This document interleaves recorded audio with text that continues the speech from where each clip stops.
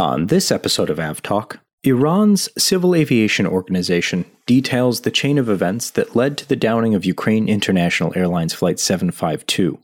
The NTSB issues its report on the Atlas Air 3591 crash. And U.S. airlines begin backing away from ambitious recovery plans as COVID-19 cases are again on the rise.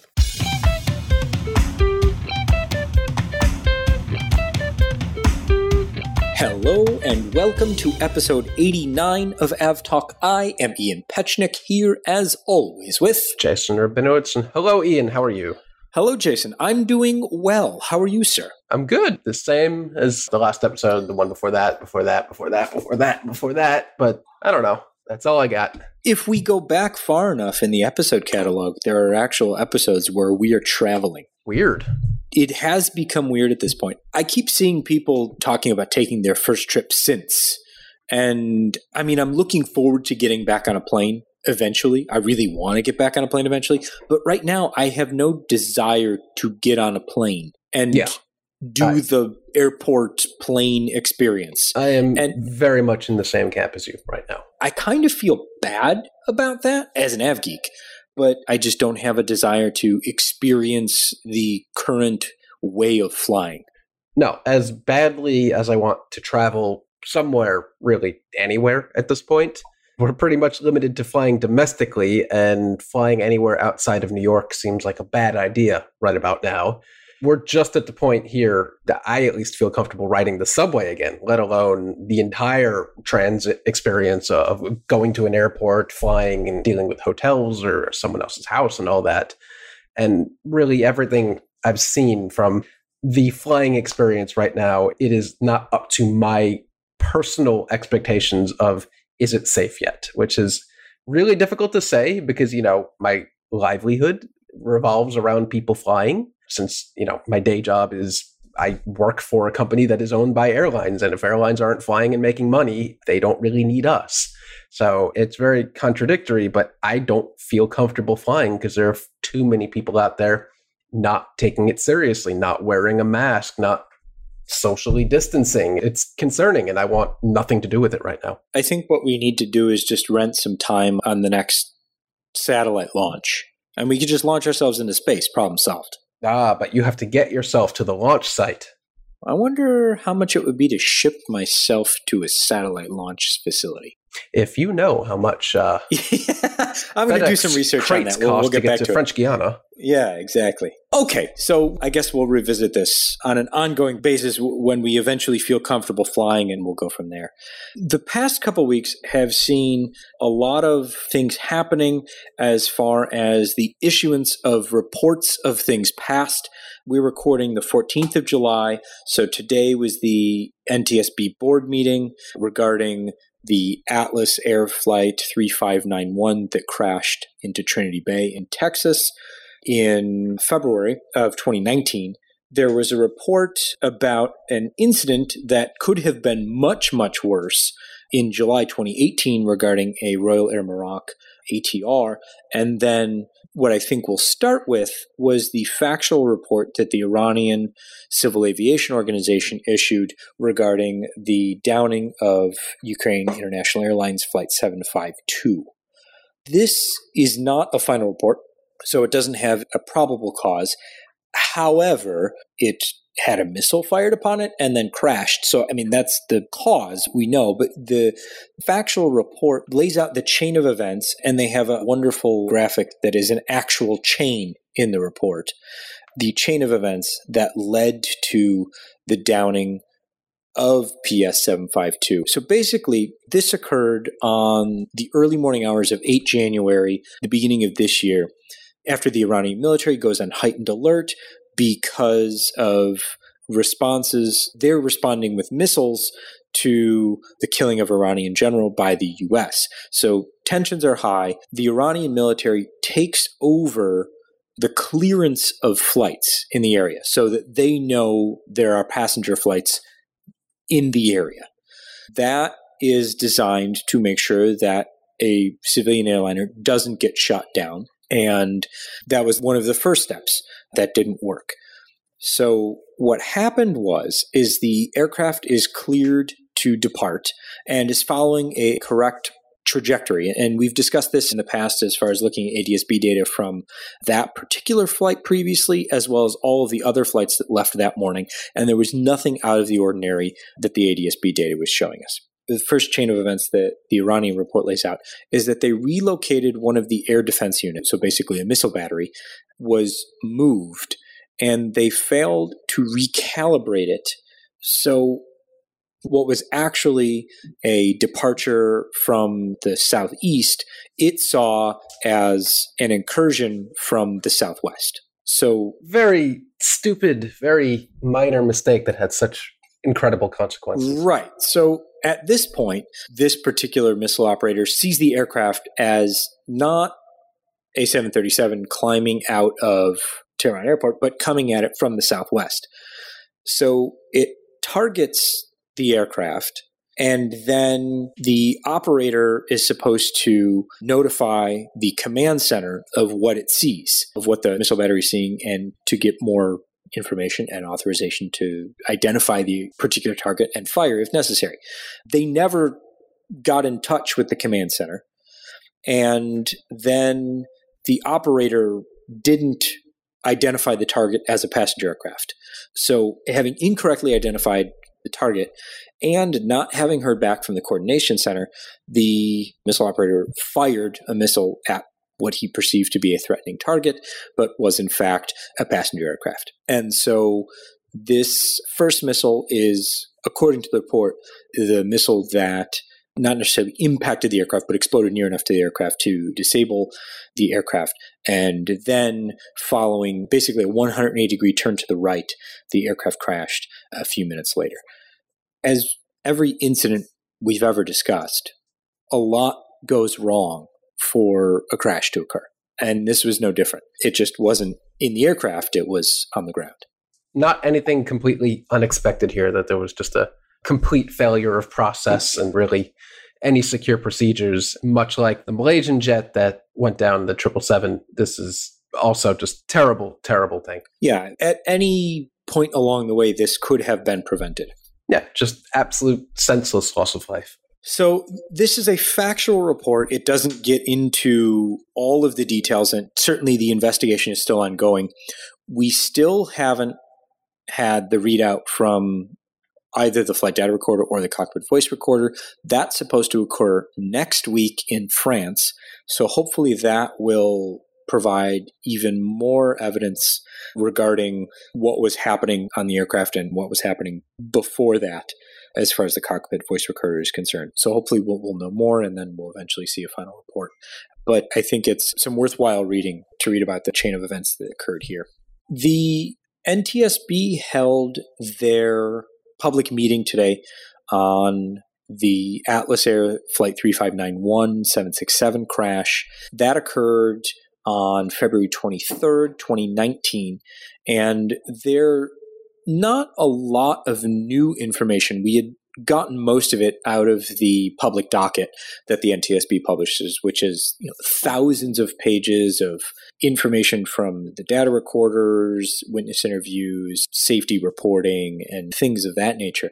So there's not a ton of new information, but they lay it out in a very frank conversation. And the thing that, and Jason, we've talked about this before, that I love about the NTSB is how single-focused they are on safety and accident investigation in general. How the single focus, it's not blame, it's not deciding who's at fault or anything, it's understanding what caused the crash and then finding ways to fix that. Exactly. Their entire process is find out what happened, find out why it happened, and find out how to prevent it from ever happening again. And the NTSB has a history of not pulling any punches when it comes to calling out other regulators that could have done more to prevent an accident or a crash or what have you, depending on the type of vessel we're talking about. But one of the things that the NTSB does in their report today, or the abstract that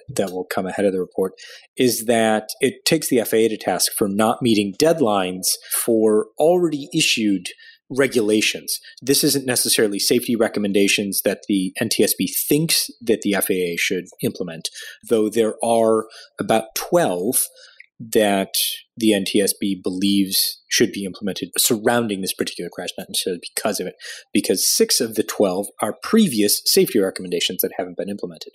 But one of the things that the NTSB says, and I'll quote the NTSB abstract here, is that the NTSB found that had the FAA met the deadline and complied with the requirements for implementing the pilot records database as stated in Section 203 of the Airline Safety and Federal Aviation Administration Extension Act of 2010, the pilot records database would have provided hiring employers relevant information about the first officer's employment history and long history of training performance deficiencies. So that is something that the FAA was supposed to be implementing and did not meet the deadline for. And so I think we should back up and talk about what the NTSB found was the probable cause of this particular crash. The aircraft was flying from, Jason, you actually took a photo of this plane on the morning of the flight, didn't you? Yeah, I was actually flying into Miami that morning, and that was the first time I had ever spotted one of the Atlas 76s in Amazon Prime Air livery. So I happened to take a shot of it as we were touching down on A321. We rolled by it. I took a picture of it and just kind of really didn't think anything of it. And that was unfortunately the aircraft that departed Miami en route to Texas later that day. It took me a couple hours to realize, but yeah, I had taken a photo of that very aircraft being loaded up with its cargo before it departed. So the accident happened when the jet entered a rapid descent from about 6,000 feet and impacted a marshy bay about 40 miles from Houston. The first officer had, the NTSB here, says, an inappropriate response to an inadvertent activation of the airplane's go-around mode, resulting in his spatial disorientation that led him to place the airplane in a steep descent from which the crew did not recover. So the NTSB, what they're saying is that the go-around mode was activated. So the go-around moves the throttles full forward. And the NTSB concludes that the first officer experienced a pitch-up somatographic illusion. So a spatial disorientation that mistakes forward acceleration, so the feeling of moving faster, with the feeling of pitch up. So instead of understanding that the aircraft was just moving in level flight faster, the first officer responded to that as a feeling of pitch up. And so his response to that was to pitch the aircraft down, and they were in a cloud layer, and by the time they came out of the cloud layer, realized what was happening, the maneuver was too late to recover from. Yeah. So the aircraft, it was found to be, as most people suspected, mechanically sound. There was absolutely nothing wrong with the aircraft. And it was rumored for a long period of time that someone in the flight deck may have accidentally hit the takeoff go-around button, which, as Ian said, advanced the throttles to full thrust. And then, for whatever reason, the first officer felt like the aircraft was stalling and took the procedures to counteract that stall. But there was no stall warning. The aircraft did not alert to a stall. So he was indeed very disoriented. And by the time they put 2 and 2 together, it was just too late to recover. The NTSB put together a really good visualization, and they released it. It's on YouTube. And so we'll put a link to that in the show notes if you're interested in learning more about this particular accident. The third report that came out this week, unfortunately... This is a doozy. Yeah, unfortunately, I haven't been able to find a full English translation yet. But if you speak French, we'll put a link to in the show notes, and you can Google Translate or your favorite translation program do some work for you, such as it may be.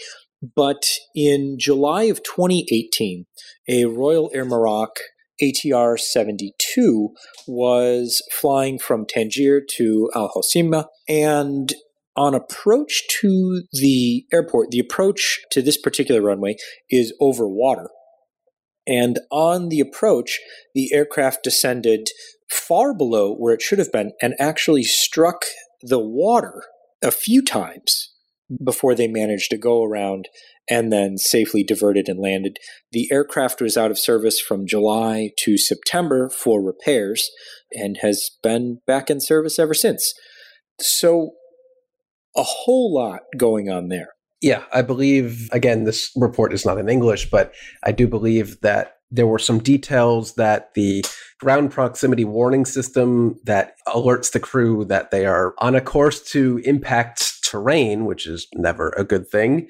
I believe, if my memory serves me correct, that they had actually turned it off because in the past they had been getting, I believe, valid warnings triggering from the ground proximity warning system, and it was actually off on this approach. I don't know why I remember that, but that's the kind of thing you don't forget after reading. How many times have we had accidents, and sometimes fatal accidents, because pilots have either disobeyed the recommendation of safety equipment on board or simply just turned it off? Yeah, I should say that no one on this particular flight was injured, just to set that aside. But one of the recommendations from the NTSB today about the Alice flight was investigating the military-style, basically automatic ground sensing, where the aircraft says, oh, I'm about to hit the ground, I should not do that. Yeah, I don't know if that would necessarily apply with the ATR, but with the 767. Yeah, and then what Ian's talking about there is, I know of one very famous video. I don't remember which exact fighter aircraft it is. F-16? But I think it's an F-16 where the pilot is incapacitated and it's in an uncontrolled dive. And once the ground proximity warning system kicks in, the aircraft actually recovers on its own. It pitches up and recovers, which is kind of amazing. Commercial aircraft do not have that feature. That is a military-only feature, but that would be just another layer of automation that a lot of people aren't exactly in love with. That's another view.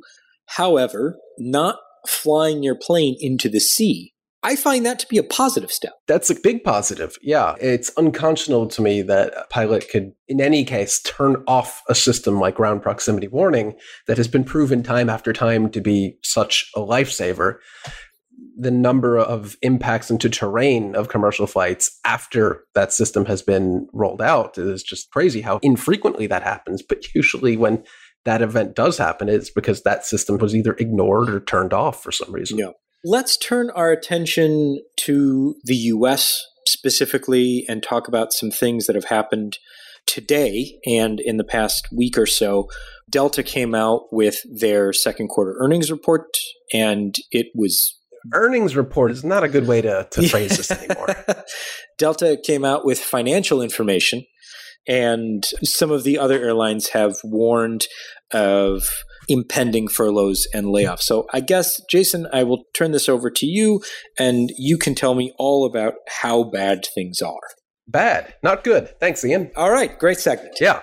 No, so in the second quarter, we all knew was going to be an absolute bloodbath when it comes to financials. That was the period when airlines were first reacting to the coronavirus pandemic, but before they had really been able to whittle down their capacity, and they were flying flights basically all over the place empty. But for the second quarter, Delta recorded a pre-tax loss of $7 billion per share. Sorry, $7 billion total. Wasn't quite Not that per bad. share. That would be dramatic. Yeah, it was $7 billion total, a loss of $9.01 per share. That's pretty dramatic. They ended the quarter with $15.7 billion in liquidity, which sounds like a lot, but it isn't. No, especially when they're burning, I think, what was it, 25 million a day? I want to say it was 15 million on their domestic operation and 10 on their international per day.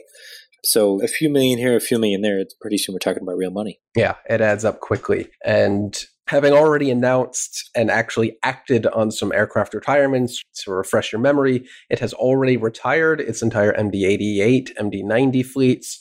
It had already announced the 777 fleet will exit entirely, and now they have added on to that portions of the 767-300ER and A320 fleets, which is no surprise. Those are elderly aircraft. Let's be nice in saying that. But also the entire 737-700 fleet, which Delta only has 10, but those were a pretty specialized aircraft for them, able to operate to hot and high destinations in the Caribbean and South America. They were pretty specialized for those destinations. But Delta does not really have a direct replacement for that aircraft. And even though it was the aircraft with the highest cost per seat mile to operate, it was still beneficial for them to have that in their fleet. But now even the 700, the little fleet, is gone or will be gone this year. Yeah, not a lot of surprises, I guess, but it's stark to see the actual numbers.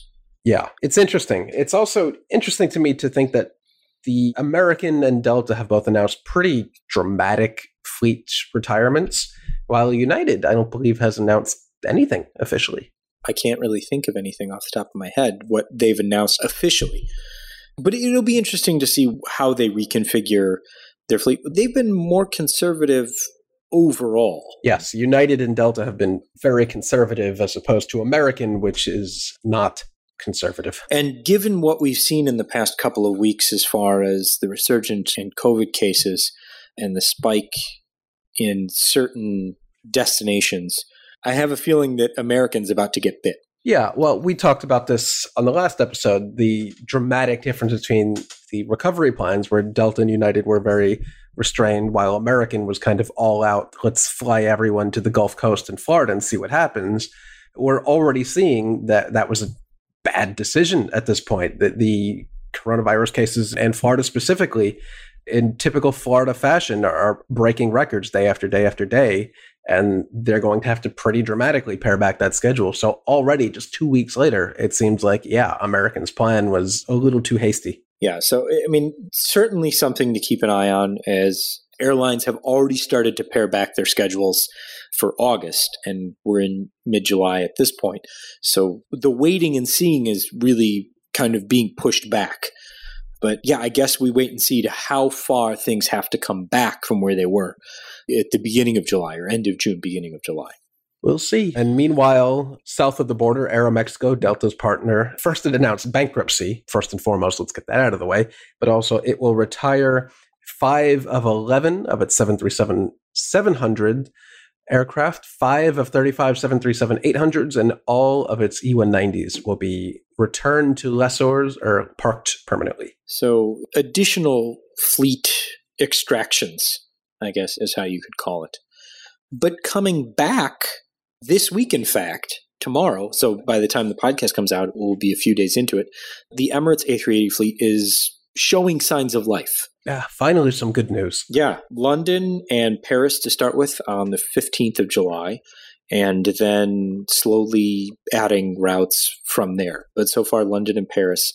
So that'll be the daily Emirates EK1 and 2 to London, and then Paris will be EK7374.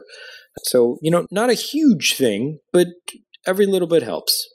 Yeah, I think we're definitely going to get to some point in the future where Emirates is the lone sole operator of the A380 globally. We've already seen them withdrawn from a bunch of fleets. We don't know what the status is on every airline. I don't think we've heard anything from British Airways. Don't know if we've heard anything from Etihad, but they're always struggling a little bit with their fleet. But just having the A380 come back for any airline is a step in the right direction. Right. And I don't think that it's too much to say that the last original operator, who knows what airline may come 10 years down the road or 5 years down the road and say, okay, we're going to pick up 2 or 3 and operate them in a certain way. But I think the last kind of original operator is certainly going to be Emirates, purely based on numbers at this point, unless they want to park 100 right away. I think we'll see them wind down. But yeah, I think the smaller operators are going to have a tough time bringing them back. Not necessarily small airlines, but airlines that are only operating a dozen or fewer. So Qantas is parking theirs now. And they say 3 years, but will it be 3 years? Will it be longer? Will they not come back at all? I mean, there is so much uncertainty right now. It's hard to quantify how uncertain things are.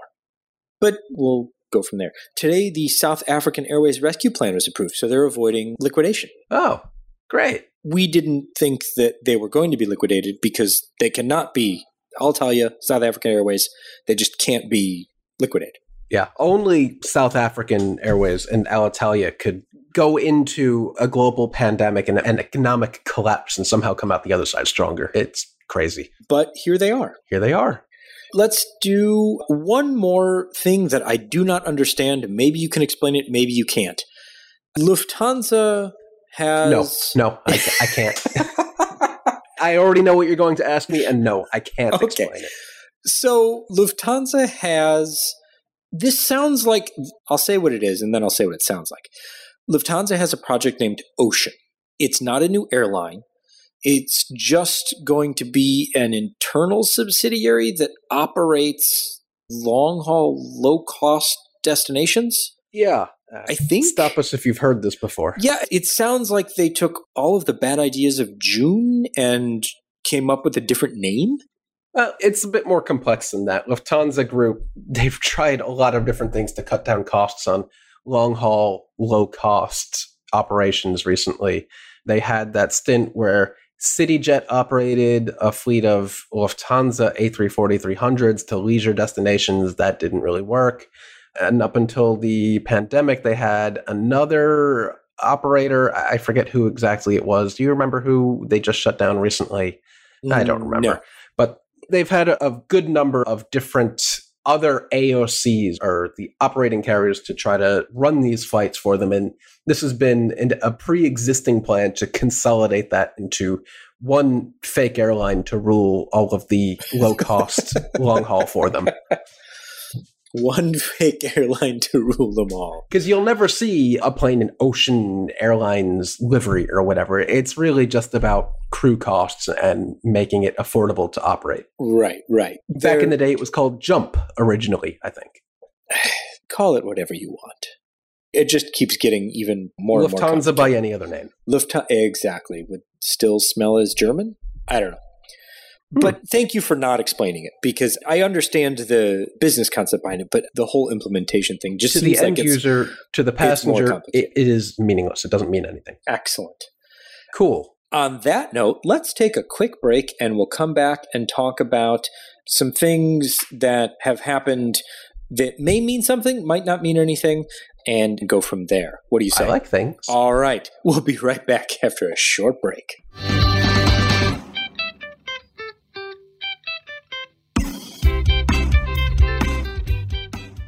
Welcome back. We now go back to 2017 when Qatar Airways was restricted from flying through a number of countries, the UAE, Saudi Arabia, Bahrain, and Egypt. Among them, they lodged protests with the International Civil Aviation Organization. They lodged protests with various other organizations.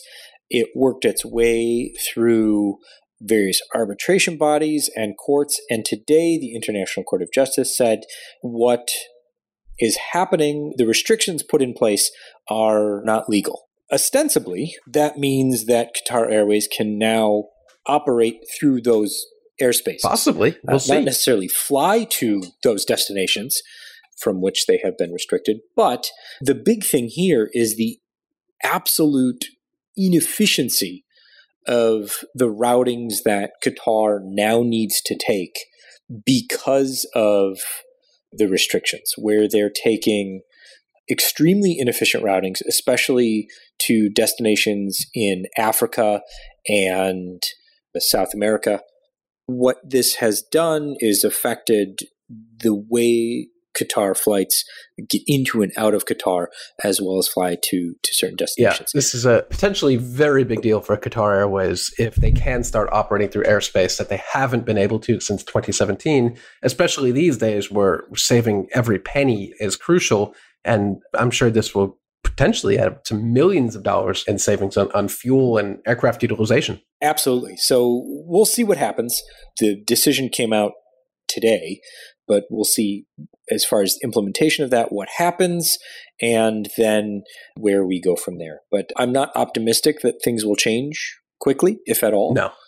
But we'll see. I'm still quite happy that I have DWC to Doha in my flight records that I've taken in the past. That's a double rarity now. Yeah, absolutely.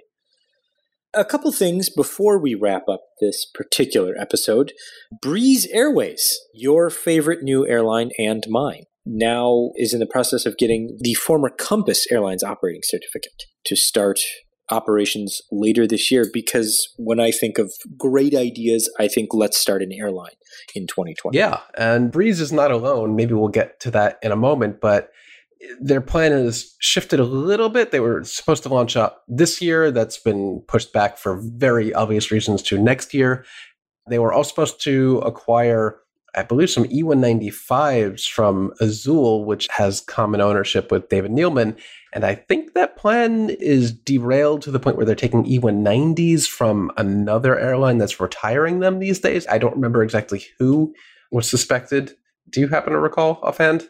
No, but there's no shortage of retiring E190s at the moment. Yeah, so they can get preferential. Oh, it was American. It's rumored that they could possibly be taking the retired E190s that came off from American very recently.